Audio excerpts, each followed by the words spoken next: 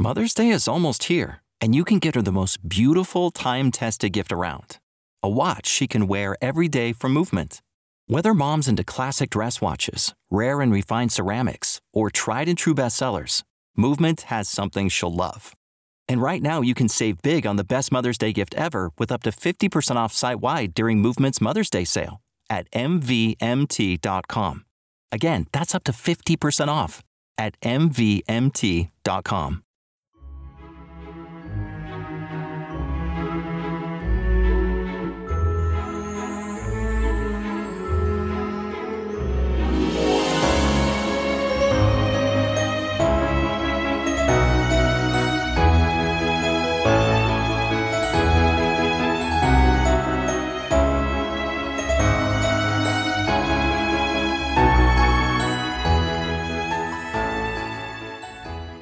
This popular Sherlock Holmes story has been adapted for theater and television and is classic Sherlock Holmes.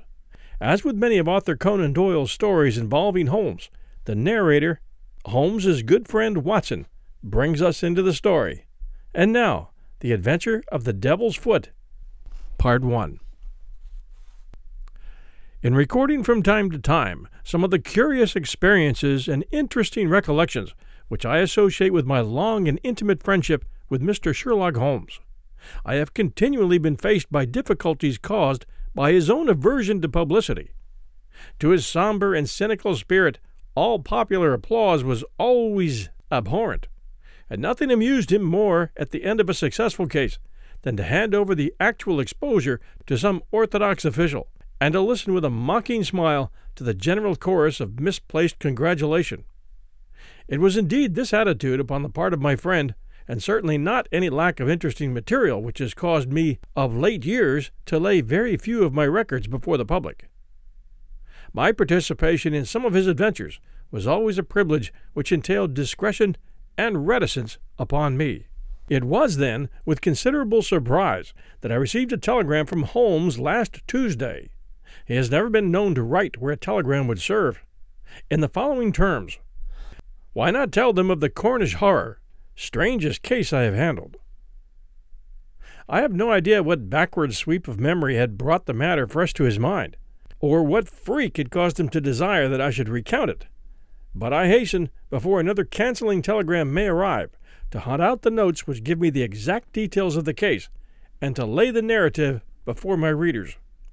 It was then in the spring of the year 1897 that Holmes's iron constitution showed some symptoms of giving way in the face of constant hard work of a most exacting kind, aggravated, perhaps, by occasional indiscretions of his own.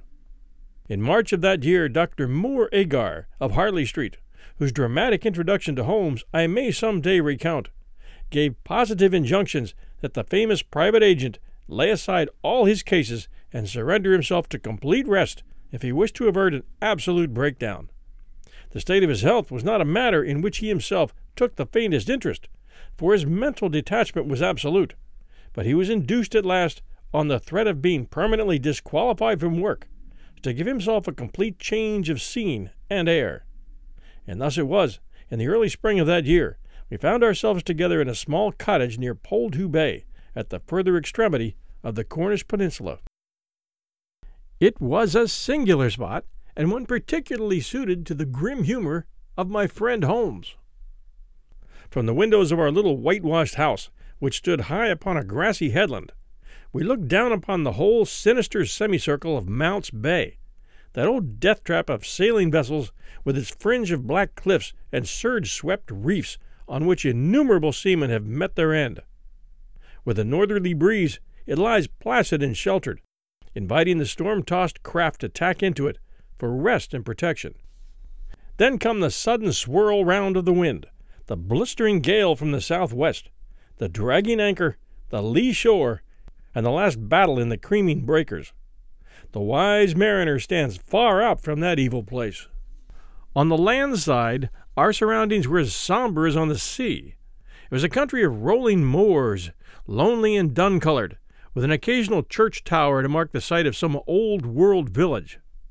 In every direction upon these moors there were traces of some vanished race which had passed utterly away, and left as its sole record strange monuments of stone, irregular mounds which contained the burned ashes of the dead, and curious earthworks which hinted at prehistoric strife.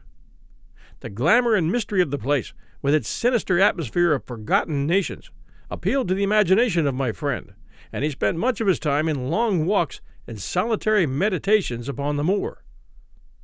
The ancient Cornish language had also arrested his attention, and he had, I remember, conceived the idea that it was akin to the Chaldean, and had been largely derived from the Phoenician traders in tin.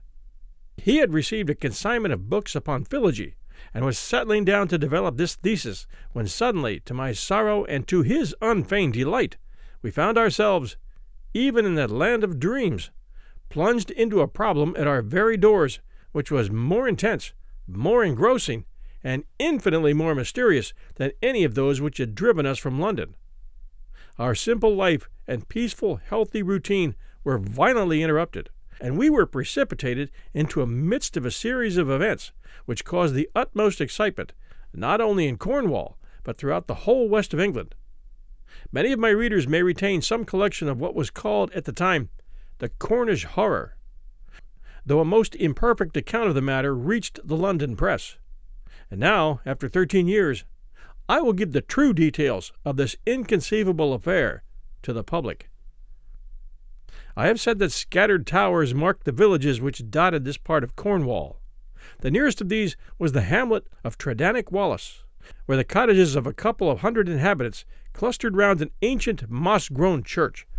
The vicar of the parish, Mr. Roundhay, was something of an archaeologist, and as such Holmes had made his acquaintance. He was a middle-aged man, portly and affable, with a considerable fund of local lore. At his invitation we had taken tea at the vicarage, and had come to know, also, Mr. Mortimer Tregennis, an independent gentleman, who increased the clergyman's scanty resources by taking rooms in his large, straggling house. The vicar, being a bachelor, was glad to come to such an arrangement, though he had little in common with his lodger, who was a thin, dark, spectacled man, with a stoop which gave the impression of actual physical deformity.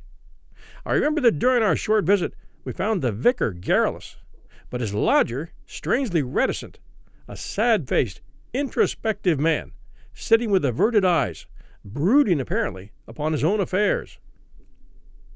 These were the two men who entered abruptly into our little sitting-room on Tuesday, March the 16th, shortly after our breakfast hour, as we were smoking together, preparatory to our daily excursion upon the moors. "Mr. Holmes," said the vicar in an agitated voice, "the most extraordinary and tragic affair has occurred during the night. It is the most unheard-of business. We can only regard it as a special providence that you should chance to be here at the time, for in all of England you are the one man we need." I glared at the intrusive vicar with no friendly eyes, but Holmes took his pipe from his lips and sat up in his chair like an old hound who hears the view halloa. He waved his hand to the sofa, and our palpitating visitor with his agitated companion sat side by side upon it. Mr. Mortimer Tregennis was more self-contained than the clergyman, but the twitching of his thin hands and the brightness of his dark eyes showed that they shared a common emotion. "Shall I speak, or you?" he asked the vicar. "Well, as you seem to have made the discovery, whatever it may be, and the vicar to have had it second-hand, perhaps you had better do the speaking," said Holmes. I glanced at the hastily clad clergyman with the formally dressed lodger seating beside him, and was amused at the surprise which Holmes's simple deduction had brought to their faces. "Perhaps I had best say a few words first," said the vicar, "and then you can judge if you will listen to the details from Mr. Tregennis, or whether we should not hasten at once to the scene of this mysterious affair. I may explain, then, that our friend here spent last evening in the company of his two brothers, Owen and George, and of his sister Brenda, at their house at Tredannick Wallace, which is near the old stone cross upon the moor. He left them shortly after 10 o'clock, playing cards round the dining-room table, in excellent health and spirits. This morning, being an early riser, he walked in that direction before breakfast, and was overtaken by the carriage of Dr. Richards, who explained that he had just been sent for on a most urgent call to Tredannick Wallace. Mr. Mortimer Tregennis naturally went with him. When he arrived at Tredannick Wartha, he found an extraordinary state of things. His two brothers and his sister were seated round the table exactly as he had left them, the cards still spread in front of them, and the candles burned down to their sockets. The sister lay back, stone dead in her chair, while the two brothers sat on each side of her, laughing, shouting, and singing, the senses stricken clean out of them. All three of them, the dead woman and the two demented men, retained upon their faces an expression of utmost horror, a convulsion of terror which was dreadful to look upon. There was no sight of the presence of anyone in the house, except Mrs. Porter, the old cook and housekeeper, who declared that she had slept deeply and heard no sound during the night. Nothing had been stolen or disarranged, and there's absolutely no explanation of what the horror can be which has frightened a woman to death and two strong men out of their senses. And there's the situation, Mr. Holmes, in a nutshell. If you can help us to clear it up, you will have done a great work." I had hoped that in some way I could coax my companion back into the quiet which had been the object of our journey, but one glance at his intense face and contracted eyebrows told me how vain was now that expectation. He sat for some little time in silence, absorbed in the strange drama which had broken in upon our peace. "I will look into this matter," he said at last. "On the face of it, it would appear to be a case of a very exceptional nature. Have you been there yourself, Mr. Roundhay?" "No, Mr. Holmes. Mr. Tregennis brought back the account to the vicarage, and I at once hurried over with him to consult you." "How far is it to the house where this singular tragedy occurred?" "About a mile inland." "Then we shall walk over together. But before we start, I must ask you a few questions." The other had been silent all this time, but I had observed that his more controlled excitement was even greater than the obtrusive emotion of the clergyman. He sat with a pale, drawn face, his anxious gaze fixed upon Holmes, and his thin hands clasped convulsively together. His pale lips quivered as he listened to the dreadful experience which had befallen his family, and his dark eyes seemed to reflect something of the horror of the scene. "Ask what you like, Mr. Holmes," said he eagerly. "It is a bad thing to speak of, but I will answer you the truth." "Tell me about last night." "Well, Mr. Holmes, I supped there, as the vicar has said, and my elder brother George proposed a game of whist afterwards. We sat down about 9 o'clock. It was 10:15 when I moved to go. I left them all round the table, as merry as could be." "And who let you out?" "Mrs. Porter had gone to bed, so I let myself out. I shut the hall door behind me. The window of the room in which they sat was closed, but the blind was not drawn down. There was no change in door or window this morning, or any reason to think that any stranger had been to the house.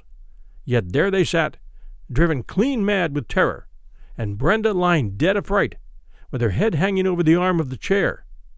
I'll never get the sight of that room out of my mind as long as I live." "The facts as you state them are certainly most remarkable," said Holmes. "I take it that you have no theory yourself which can in any way account for them." "It's devilish, Mr. Holmes, devilish," cried Mortimer Tregennis. "It's not of this world. Something has come into that room which has dashed the light of reason from their minds. What human contrivance could do that?" "I fear," said Holmes, "that if the matter is beyond humanity, it is certainly beyond me. Yet we must exhaust all natural explanations before we fall back on such a theory as this. As to yourself, Mr. Tregennis, I take it you were divided in some way from your family, since they lived together, and you had rooms apart?" "That is so, Mr. Holmes, though the matter is past and done with. We were a family of tin miners at Redruth, but we sold our venture to a company, and so retired with enough to keep us. I won't deny that there was some feeling about the division of the money, and it stood between us for a time, but it was all forgiven and forgotten, and we were the best of friends together." "Looking back at the evening which you spent together, does anything stand out in your memory as throwing any possible light upon the tragedy? Think carefully, Mr. Tregennis, for any clue which can help me." "There is nothing at all, sir." Your people were in their usual spirits? Never better. Were they nervous people? Did they ever show any apprehension or coming danger? Nothing of the kind. You have nothing to add, then, which could assist me? Mortimer Tregennis considered earnestly for a moment. There is one thing occurs to me, said he at last. As we sat at the table, my back was to the window, and my brother George, he being my partner at cards, was facing it. I saw him once look hard over my shoulder, so I turned round and looked also. The blind was up, and the window shut, but I could just make out the bushes on the lawn, and it seemed to me for a moment that I saw something moving among them. I couldn't even say if it was a man or an animal, but I just thought there was something there, and when I asked him what he was looking at, he told me that he had had the same feeling, and that is all I can say. Did you not investigate? No, the matter passed as unimportant. You left them, then, without any premonition of evil? None at all. I am not clear how you came to hear the news so early this morning. I am an early riser, and generally take a walk before breakfast. This morning I had hardly started when the doctor in his carriage overtook me. He told me that old Mrs. Porter had sent a boy down with an urgent message. I sprang in beside him, and we drove on. When we got there, we looked into that dreadful room. The candles and the fire must have burned out hours before, and they had been sitting there in the dark until dawn had broken. The doctor said Brenda must have been dead at least 6 hours. There were no signs of violence. She just lay across the arm of the chair with that look on her face. George and Owen were singing snatches of songs and gibbering like two great apes. Oh, it was awful to see. I couldn't stand it, and the doctor was as white as a sheet. Indeed, he fell into a chair in a sort of a faint, and we nearly had him on our hands as well. Remarkable, most remarkable, said Holmes, rising and taking his hat. I think perhaps we had better go down to the Tredenick Wartha without further delay. I confess that I have seldom known a case which at first sight presented a more singular problem. Our proceedings of that first morning did little to advance the investigation. It was marked, however, at the outset by an incident which left the most sinister impression upon my mind. The approach to the spot at which the tragedy occurred is down a narrow, winding country lane. While we made our way along it, we heard the rattle of a carriage coming towards us and stood aside to let it pass. As it drove by us, I caught a glimpse through the closed window of a horribly contorted, grinning face glaring out at us. Those staring eyes and gnashing teeth flashed past us like a dreadful vision. "My brothers!" cried Mortimer Tregennis, white to his lips. "They are taking them to Helston." We looked with horror after the black carriage, lumbering on its way. Then we turned our steps toward this ill-omened house in which they had met their strange fate. It was a large and bright dwelling, rather a villa than a cottage, with a considerable garden which was already, in that Cornish air, well filled with spring flowers. Towards this garden the window of the sitting-room fronted, and from it, according to Mortimer Tregennis, must have come that thing of evil which had by sheer horror in a single instant blasted their minds. Holmes walked slowly and thoughtfully among the flower-pots and along the path before we entered the porch. So absorbed was he in his thoughts, I remember, that he stumbled over the watering-pot, upset its contents, and deluged both our feet and the garden path. Inside the house we were met by the elderly Cornish housekeeper, Mrs. Porter, who, with the aid of a young girl, looked after the wants of the family. She readily answered all Holmes's questions. She had heard nothing in the night. Her employers had all been in excellent spirits lately, and she had never known them more cheerful and prosperous. She had fainted with horror upon entering the room in the morning and seeing that dreadful company round the table. She had, when she recovered, thrown open the window to let the morning air in, and had run down to the lane, whence she sent a farm lad for the doctor. The lady was on her bed upstairs if we cared to see her. It took 4 strong men to get the brothers into the asylum carriage. She would not herself stay in the house another day, and was starting that very afternoon to rejoin her family at St. Ives. We ascended the stairs and viewed the body. Miss Brenda Tregennis had been a very beautiful girl, though now verging upon middle age. Her dark, clear-cut face was handsome, even in death, but there still lingered upon it something of that convulsion of horror which had been her last human emotion. From her bedroom we descended to the sitting-room, where this strange tragedy had actually occurred. The charred ashes of the overnight fire lay in the grate. On the table were the 4 guttered and burned-out candles, with the cards scattered over its surface.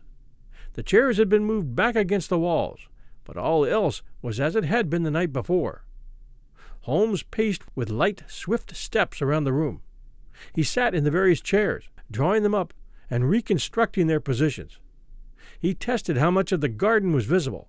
He examined the floor, the ceiling, and the fireplace. But never once did I see that sudden brightening of his eyes and tightening of his lips, which would have told me that he saw some gleam of light in this utter darkness. "Why a fire?" he asked once. "Had they always a fire in the small room on a spring evening?" Mortimer Tregennis explained that the night was cold and damp, and for that reason, after his arrival, the fire was lit. "What are you going to do now, Mr. Holmes?" he asked. My friend smiled and laid his hand upon my arm. "I think, Watson, that I shall resume that course of tobacco poisoning which you have so often and so justly condemned," said he. "With your permission, gentlemen, we will now return to our cottage, for I am not aware that any new factor is likely to come to our notice here. I will turn the facts over in my mind, Mr. Tregennis, and should anything occur to me, I will certainly communicate with you and the vicar. In the meantime, I wish you both good morning." It was not until long after we were back in Poldhu Cottage that Holmes broke his complete and absorbed silence.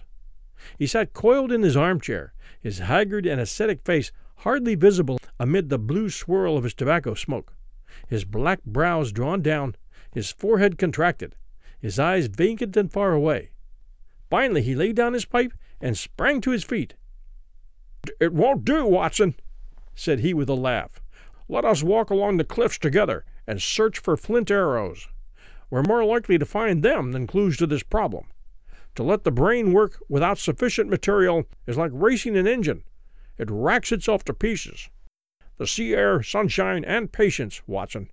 All else will come. Now let us calmly define our position, Watson," he continued as we skirted the cliffs together. "Let us get a firm grip of the very little which we do know, so that when fresh facts arise, we may be ready to fit them into their places. I take it, in the first place, that neither of us is prepared to admit diabolical intrusions into the affairs of men. Let us begin by ruling that entirely out of our minds. Very good.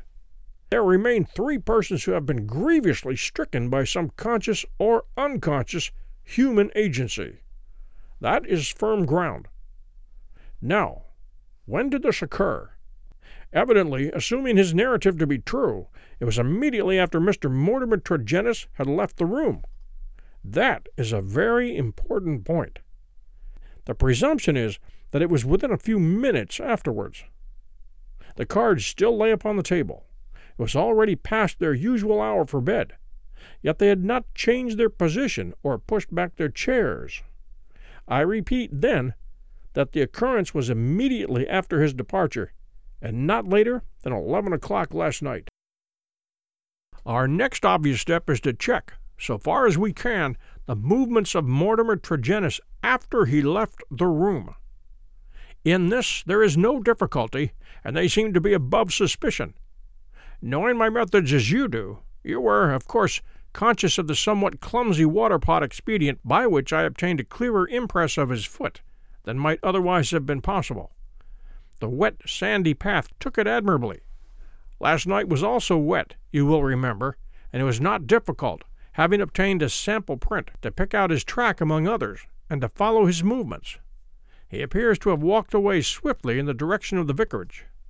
If, then, Mortimer Tregennis disappeared from the scene, and yet some outside person affected the card players, how can we reconstruct that person? And how was such an impression of horror conveyed? Mrs. Porter may be eliminated. She is evidently harmless. Is there any evidence that someone crept up to the garden window and in some manner produced so terrific an effect that he drove those who saw it out of their minds?